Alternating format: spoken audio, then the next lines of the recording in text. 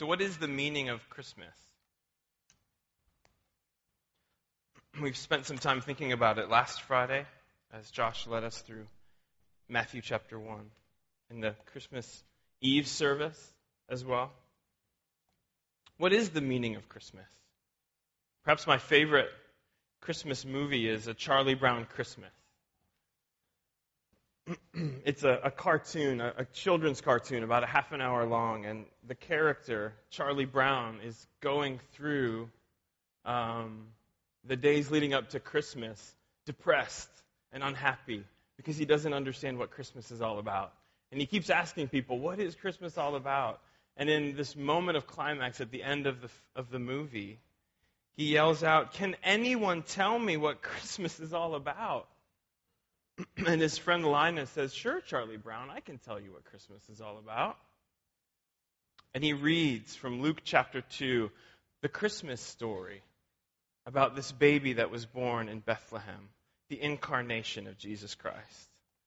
And finally, Charlie Brown has a smile come across his face as he realizes the reason for the season. Christmas is about the incarnation. It's about Emmanuel, Jesus Christ, who is God with us. God become a man. God come to earth in a human body in the person of Jesus Christ. But why does Christmas matter? What am I to do with Christmas? What am I to do with this message of God become a baby? Well, if you're here this morning and you're not a Christian, get to know this Jesus for who he is. We're going to spend some time this morning looking at who this person is. He's not just a baby in a manger, but he's God himself made man. The only Savior for sinners like you and me. If you're here this morning and you are a Christian, realize that we are called to imitate this Christ in his incarnation, to follow Christ's example of humility.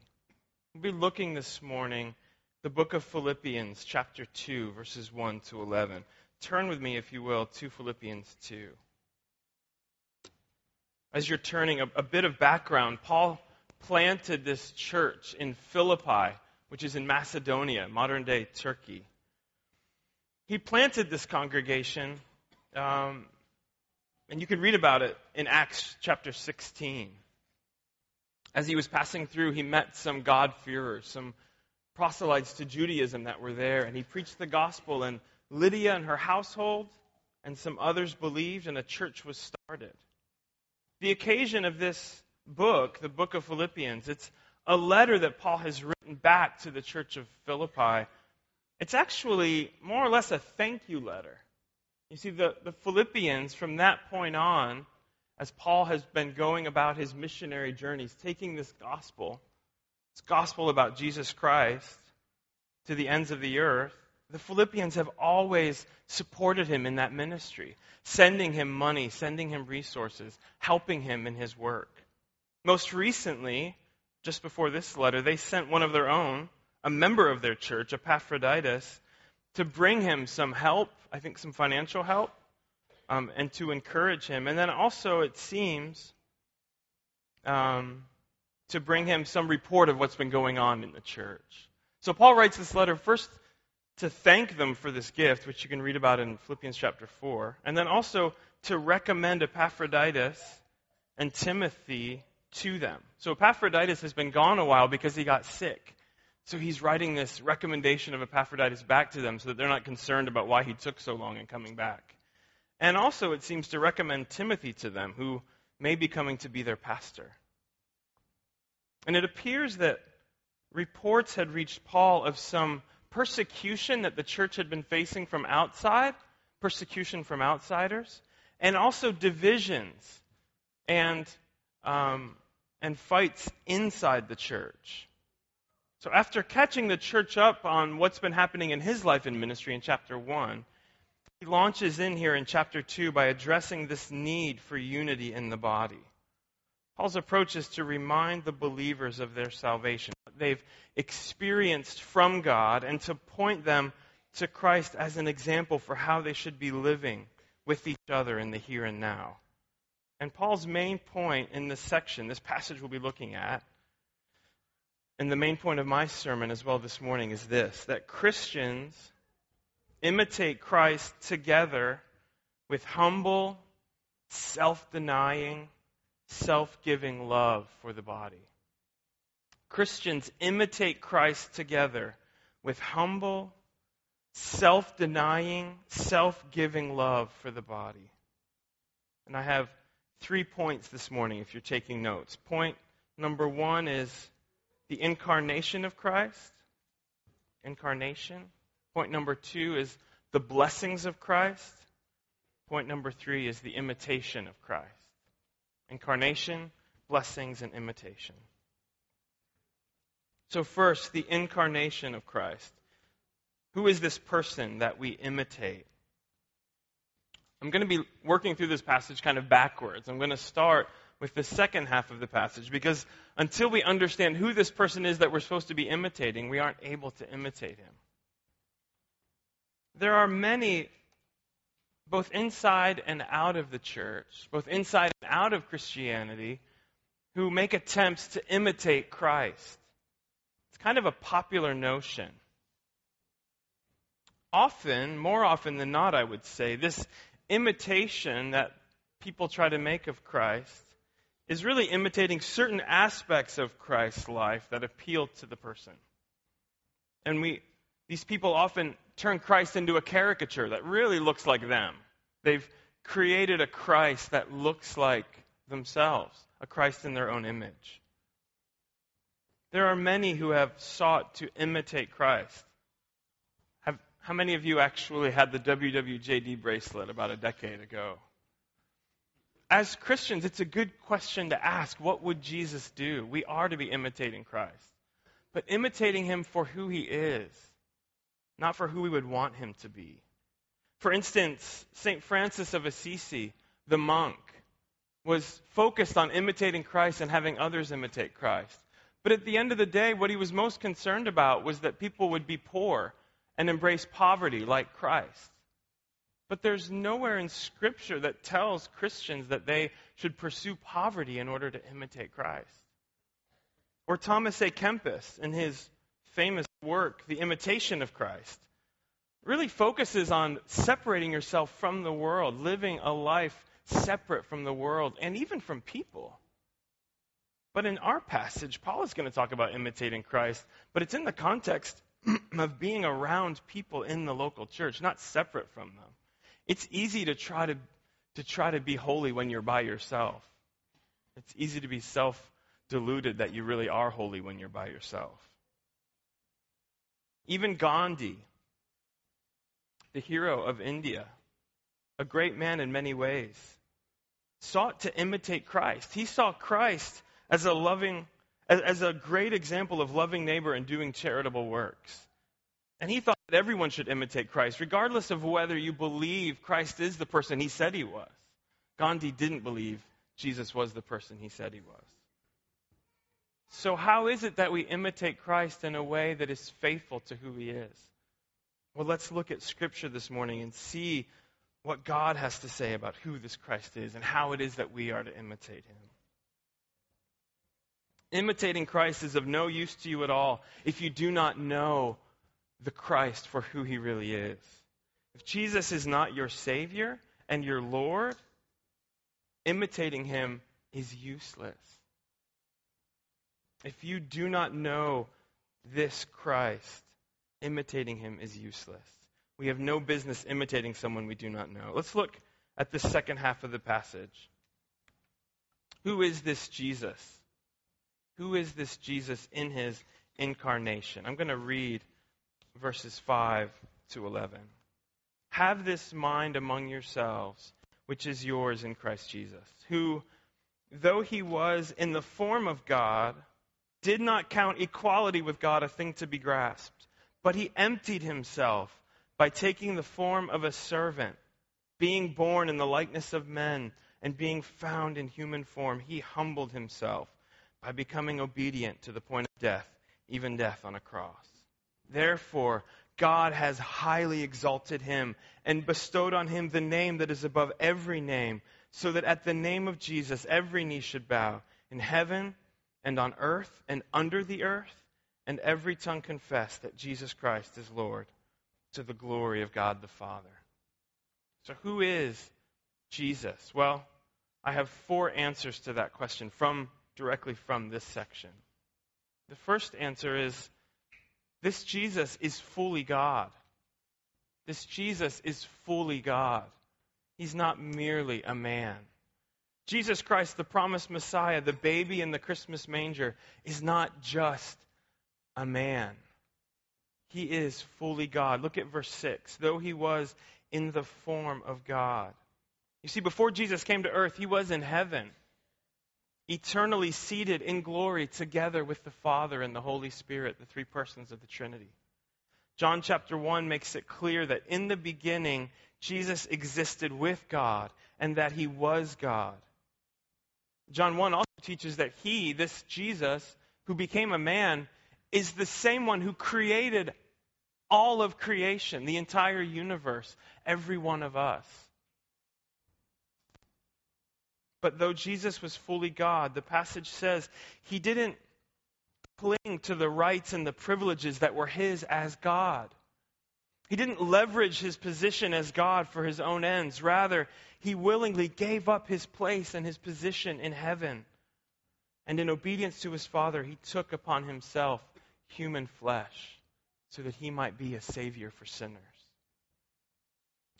Paul writes elsewhere in 2 Corinthians 8:9, "For you know the grace of our Lord Jesus Christ, that though he was rich, yet for your sake he became poor, so that you by his poverty might become rich."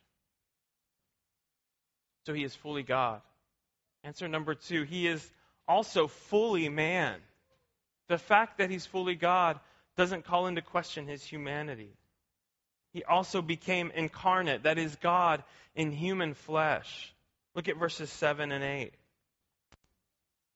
The second half of verse 7. Being born in the likeness of men and being found in human form.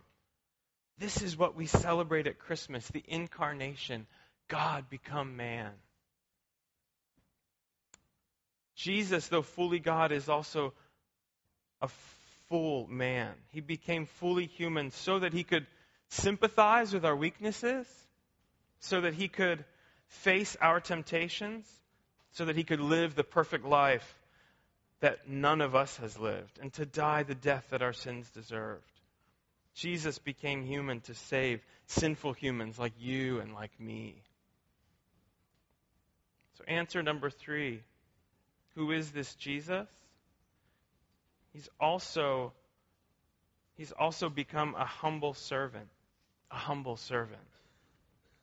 See, Jesus left his position, his rights, his status, not using those privileges, but setting them all aside and humbly taking the form of a servant. It isn't that Jesus somehow emptied himself of his divine nature, his divine attributes, but it's that he hid his divinity as he took this form of a servant. As John Calvin put it, he allowed his divinity to be hidden under a cloak or under a veil of flesh. And being born as a poor baby in a manger, it's a long descent from the glories of heaven. But Jesus descended even further than from heaven to a manger. Our passage says that he descended even lower than being laid in a cow's feeding trough on his first night.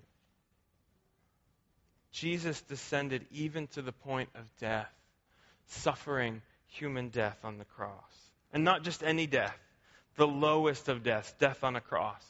Death on a cross was seen as the most brutal of all deaths in Jesus' day.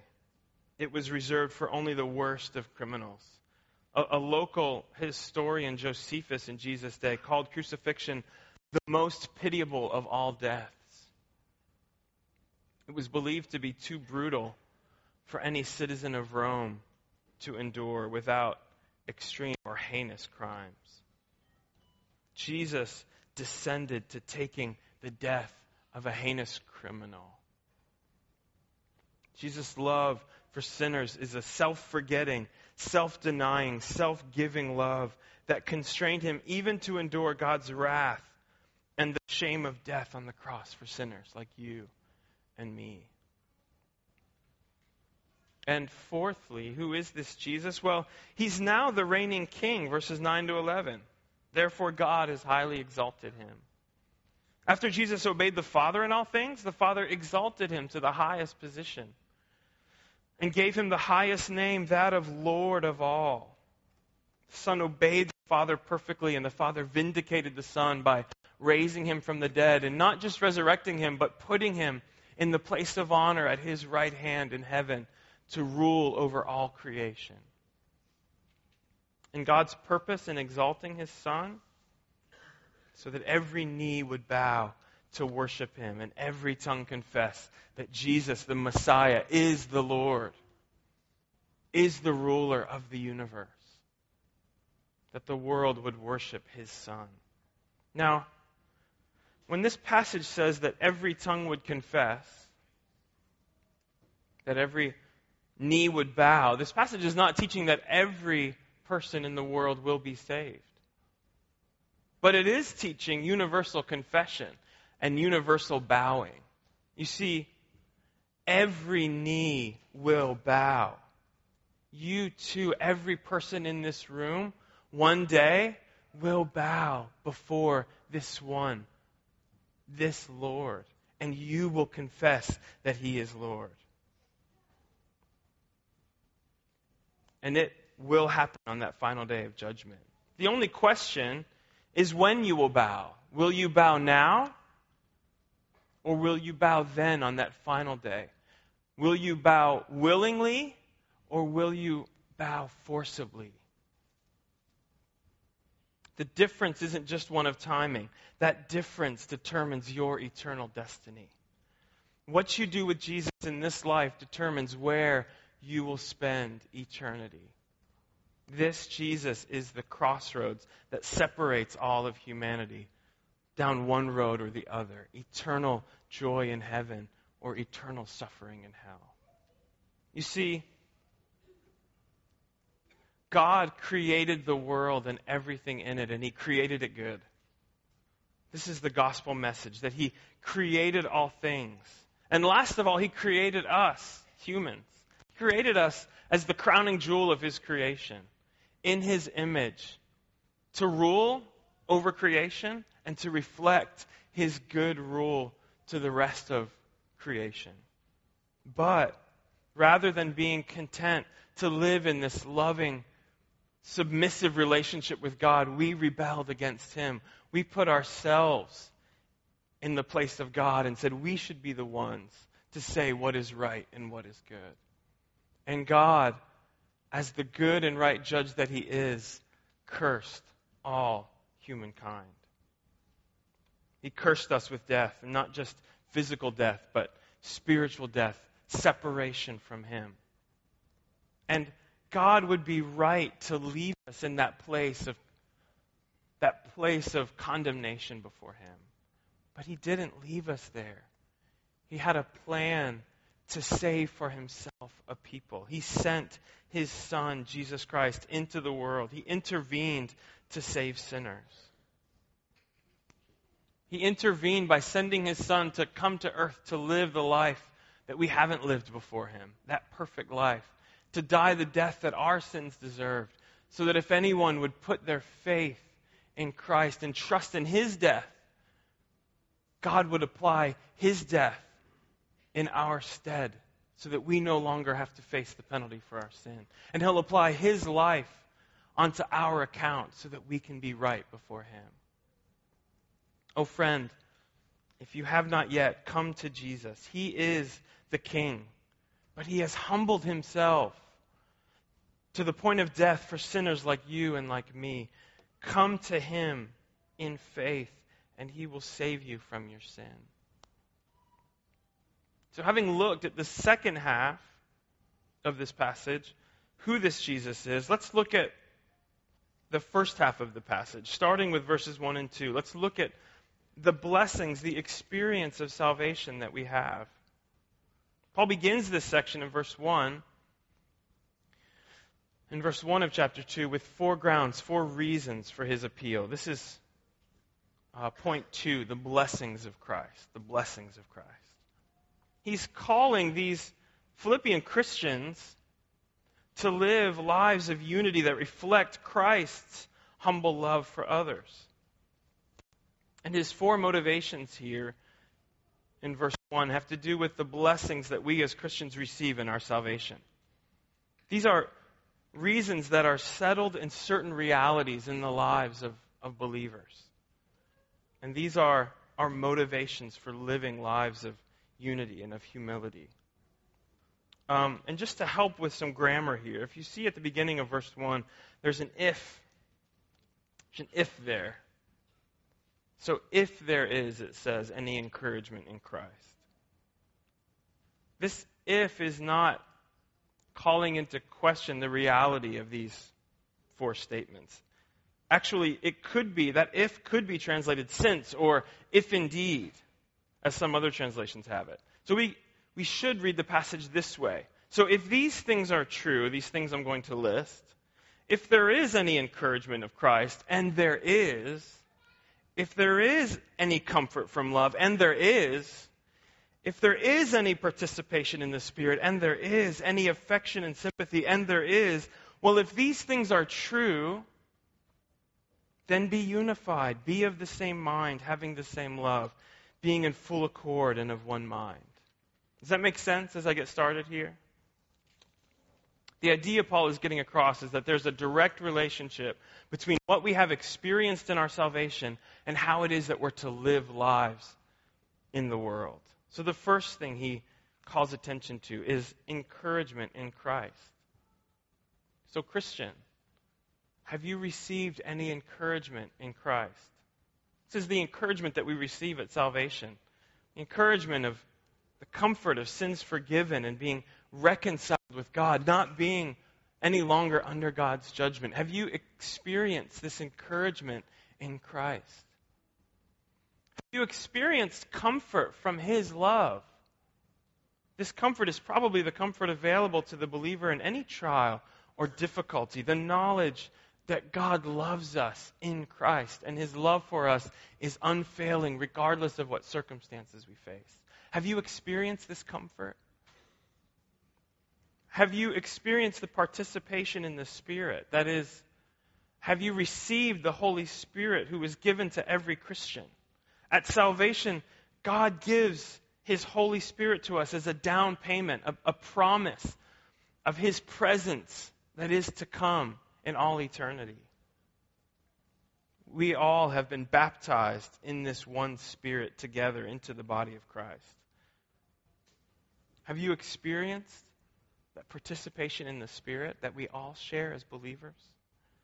Have you experienced God's tender mercy and compassion? That is, the mercy and compassion that God showed to us in bringing us salvation in Christ, even when we were in rebellion against Him. Have you experienced those tender mercies? Well, if you have, then this is how you should live, Paul says. Complete my joy by being of the same mind, having the same love, being in full accord and of one mind. These 4 reasons for unity are reasons that all Christians have experienced. Paul's line of thought here is, if you have altogether experienced these blessings of unity with Christ, then live together in unity. If you've together received these blessings, live out your lives with unity. Did you notice that Paul adds in at the beginning there of verse 2, the completion of his own joy as an additional motivation for their unity? You have these 4 things, and then he says, and by the way, complete my own joy as well by living this way. His joy, Paul's joy, had begun when he preached the gospel to them and they responded in faith and he saw God's work among them. But he says, now, complete my joy. What he's saying is, as you are maturing and being conformed to the image of Christ, my joy in you is growing and growing as well. Hebrews 13:17 says this, "Have confidence in your leaders and submit to their authority, because they keep watch over you as those who must give an account. Do this so that their work will be a joy and not a burden, for that would be of no benefit to you." Not only can we please God with our unity as a congregation, we can give joy to our leaders when we're unified as a congregation. We can contribute to the joy of our elders as they labor in watching over us. Living in disharmony or disunity, having fights and divisions among us, adds unnecessary burdens to our elders and takes them away from their primary work of feeding the sheep, caring for the flock. Let's be unified and make their work a joy and not a burden. So then, what are these 4 results of this unity? Well, the first is being of the same mind. Our salvation gives us all together a shared vision and perspective, a shared purpose in life. We have a similar outlook because of our salvation. Having the same love is the second result. That is, when we experience the love that Christ had for us in sacrificing himself for us, this leads us to want to share that love that we've received with others. Thirdly, that we would be in full accord, it says. The fact that we share in Christ's salvation should lead us to living in harmony with one another. Not disunity, but peace and harmony and unity together. And lastly, he repeats almost the same exact phrase he started with, "and of one mind." He's repeating this for repetition's sake, for emphasis, to make sure they're getting the point. As we experience Christ's self-sacrificial love for us, we lift our eyes off of ourselves and we imitate Christ in loving others. And verses 3 through 5 describe more fully what this imitation of Christ looks like. This is point 3, the imitation of Christ. I'm going to read verses 3 through 5. "Do nothing from selfish ambition or conceit, but in humility count others more significant than yourselves. Let each of you look not only to his own interests, but also to the interests of others. Have this mind among yourselves, which is yours in Christ Jesus." There are 2 ways that we can imitate Christ from this section. The first is a self-denying humility. A self-denying humility. Humility in the way that we regard ourselves. What's interesting about Philippi is that Philippi was a Roman colony, but it was in Macedonia, separate from Rome and separate from Italy. But because it was a Roman colony, the citizens of Philippi shared all of the rights and privileges of being a Roman city, just as if they were actually living in Rome, even though they weren't. And the Philippians, as a city, took great pride in this position as Roman citizens and being treated as Roman citizens. Isn't it interesting that being given rights changes the way we perceive our own souls? We begin to think in terms of what we deserve and what others owe us because of the rights that we have. This sense of entitlement begins to grow up inside of us. Paul says back in chapter 1, verse 27, that they should be conducting themselves as citizens of heaven rather than as citizens of earth. It seems that this had creeped into the Philippian church as well. They were having these fights and divisions and being concerned about what they deserved and how they should be treated by others. Do you see that at all in your own heart and in your own life? Are you tempted because of whatever rights you have to think about what you deserve? To think about what others owe you? Maybe even to think about what God owes you? What is it that you see as your rights? What is it that you see as your rights? What are the rights that you cling to and that you demand from God or from other people? What do you think that God owes you? Let's be honest, as Christians, these thoughts creep into our minds. they creep into my mind. Shouldn't God give me this thing? Don't I deserve it? Doesn't he owe it to me? Doesn't he owe me the kind of job that would make me happy? Doesn't he owe me a certain level of comfort, financial stability in this life? Doesn't he owe me a spouse? Doesn't he owe me a child? Doesn't he owe me these good things? My Christian friend, God doesn't owe you anything. He doesn't owe you anything. The only thing that God owes you is the penalty that your sins deserve. That's the only thing that God owes you. Anything other than that penalty that your sins deserve is God's grace and God's mercy to you. And God hasn't treated us as our sins deserved. He hasn't treated any of us as our sins deserved. If he did, the moment that we sinned for the first time in this world, he would have struck us dead and punished us for an eternity. But he didn't do that. He didn't do that for any of us. One of my favorite lines from C.S. Lewis, someone asks the question, will we finally get what we deserve from God? And he says, oh no, it's not as bad as all that. None of us will get what we deserve. We'll get something far better. What is it that you think you deserve from other people? What is it you think other people owe you? Your friends, your family members, your spouse, your kids.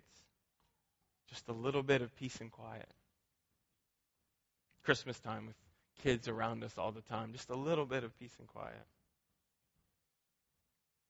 Let me encourage you not to think in terms of what it is that we deserve, but to think in terms of the way that Christ approached life and approached his incarnation. He didn't pursue his rights. He didn't pursue what he deserved as the God of heaven.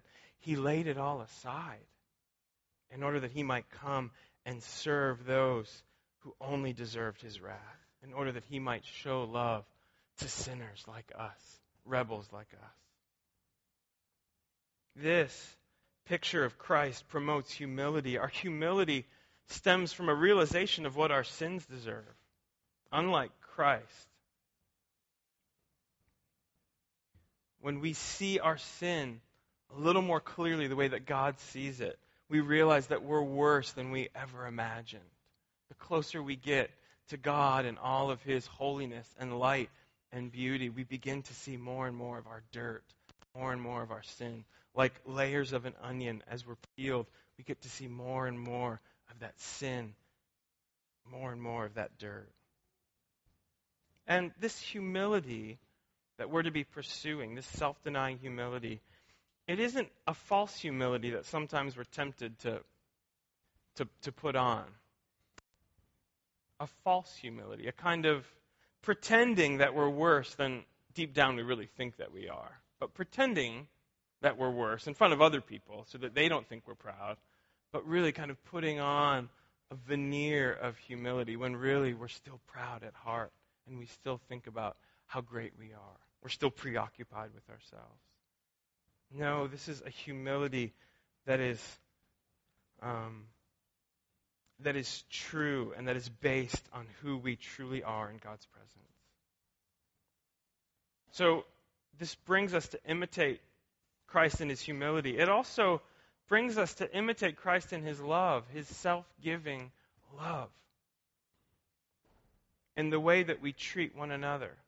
So it promotes humility in the way that we perceive ourselves. It promotes love in the way that we treat one another.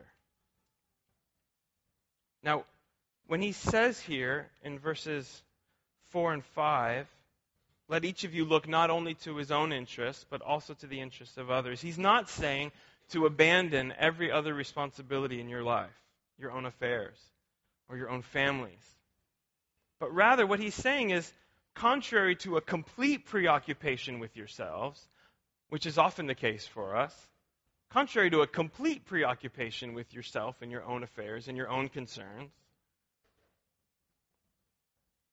be concerned with the cares and concerns of others.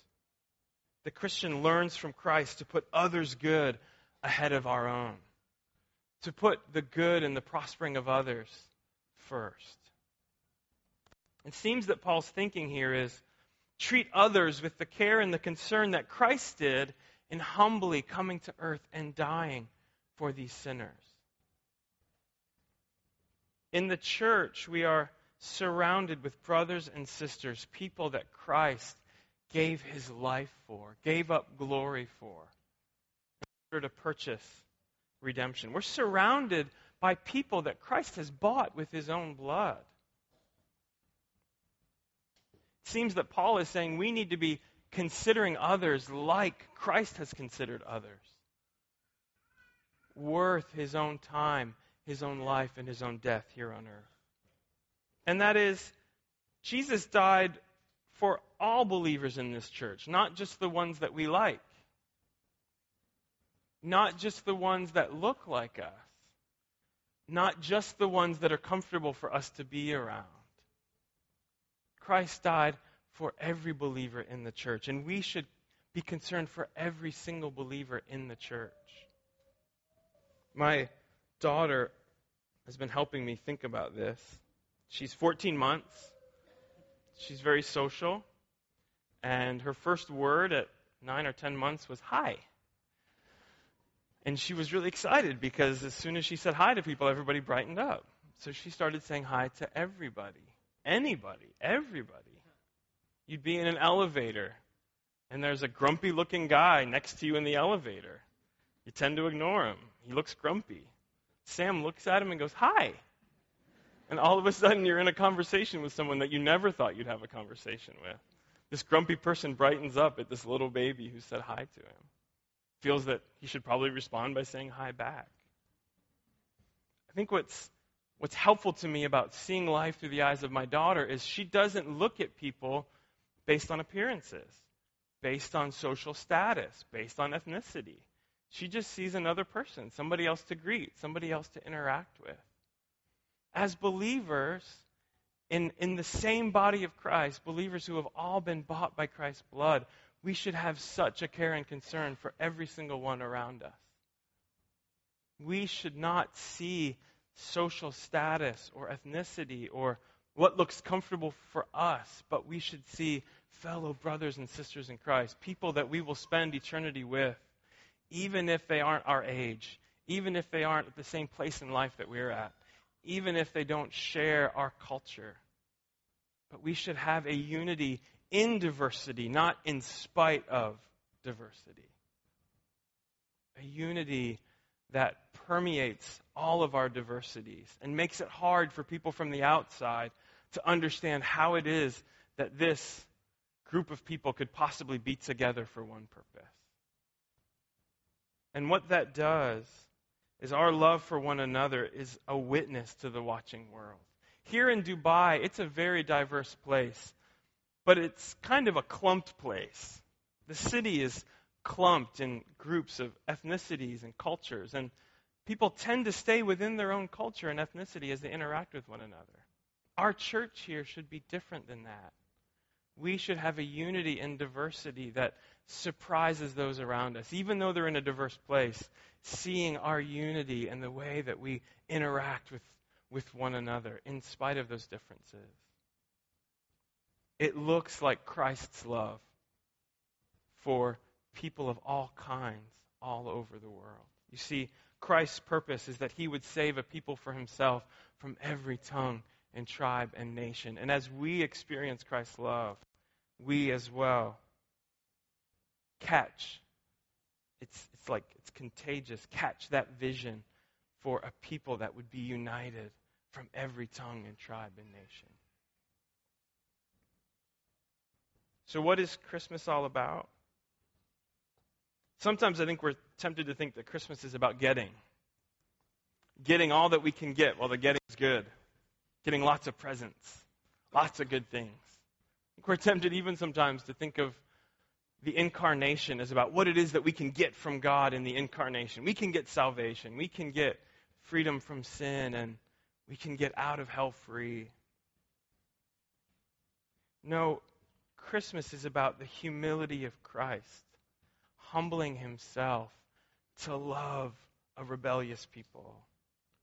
And it should humble us and lead us to imitate such humble, self-denying, and self-giving love. We're going to spend some time now in communion thinking about Jesus' humility as he humbled himself to the point of death, even death on the cross for the sake of sinners like you and me. We'll be thinking about his broken body and his blood which was spilt on our behalf.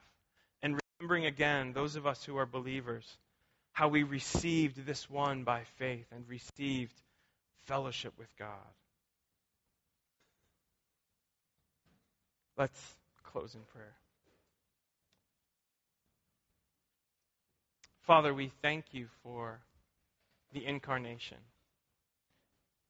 We thank you for this passage of Scripture and the beauty of it. I feel like I can't do a passage like this justice in such a short amount of time. But I pray that you would allow the vision of this passage to penetrate the hearts of every believer here. That we would pursue such humble, self-denying, self-giving love for the good of your body, for the building up of your church, for the glory of your name. And we pray this in Christ's name. Amen.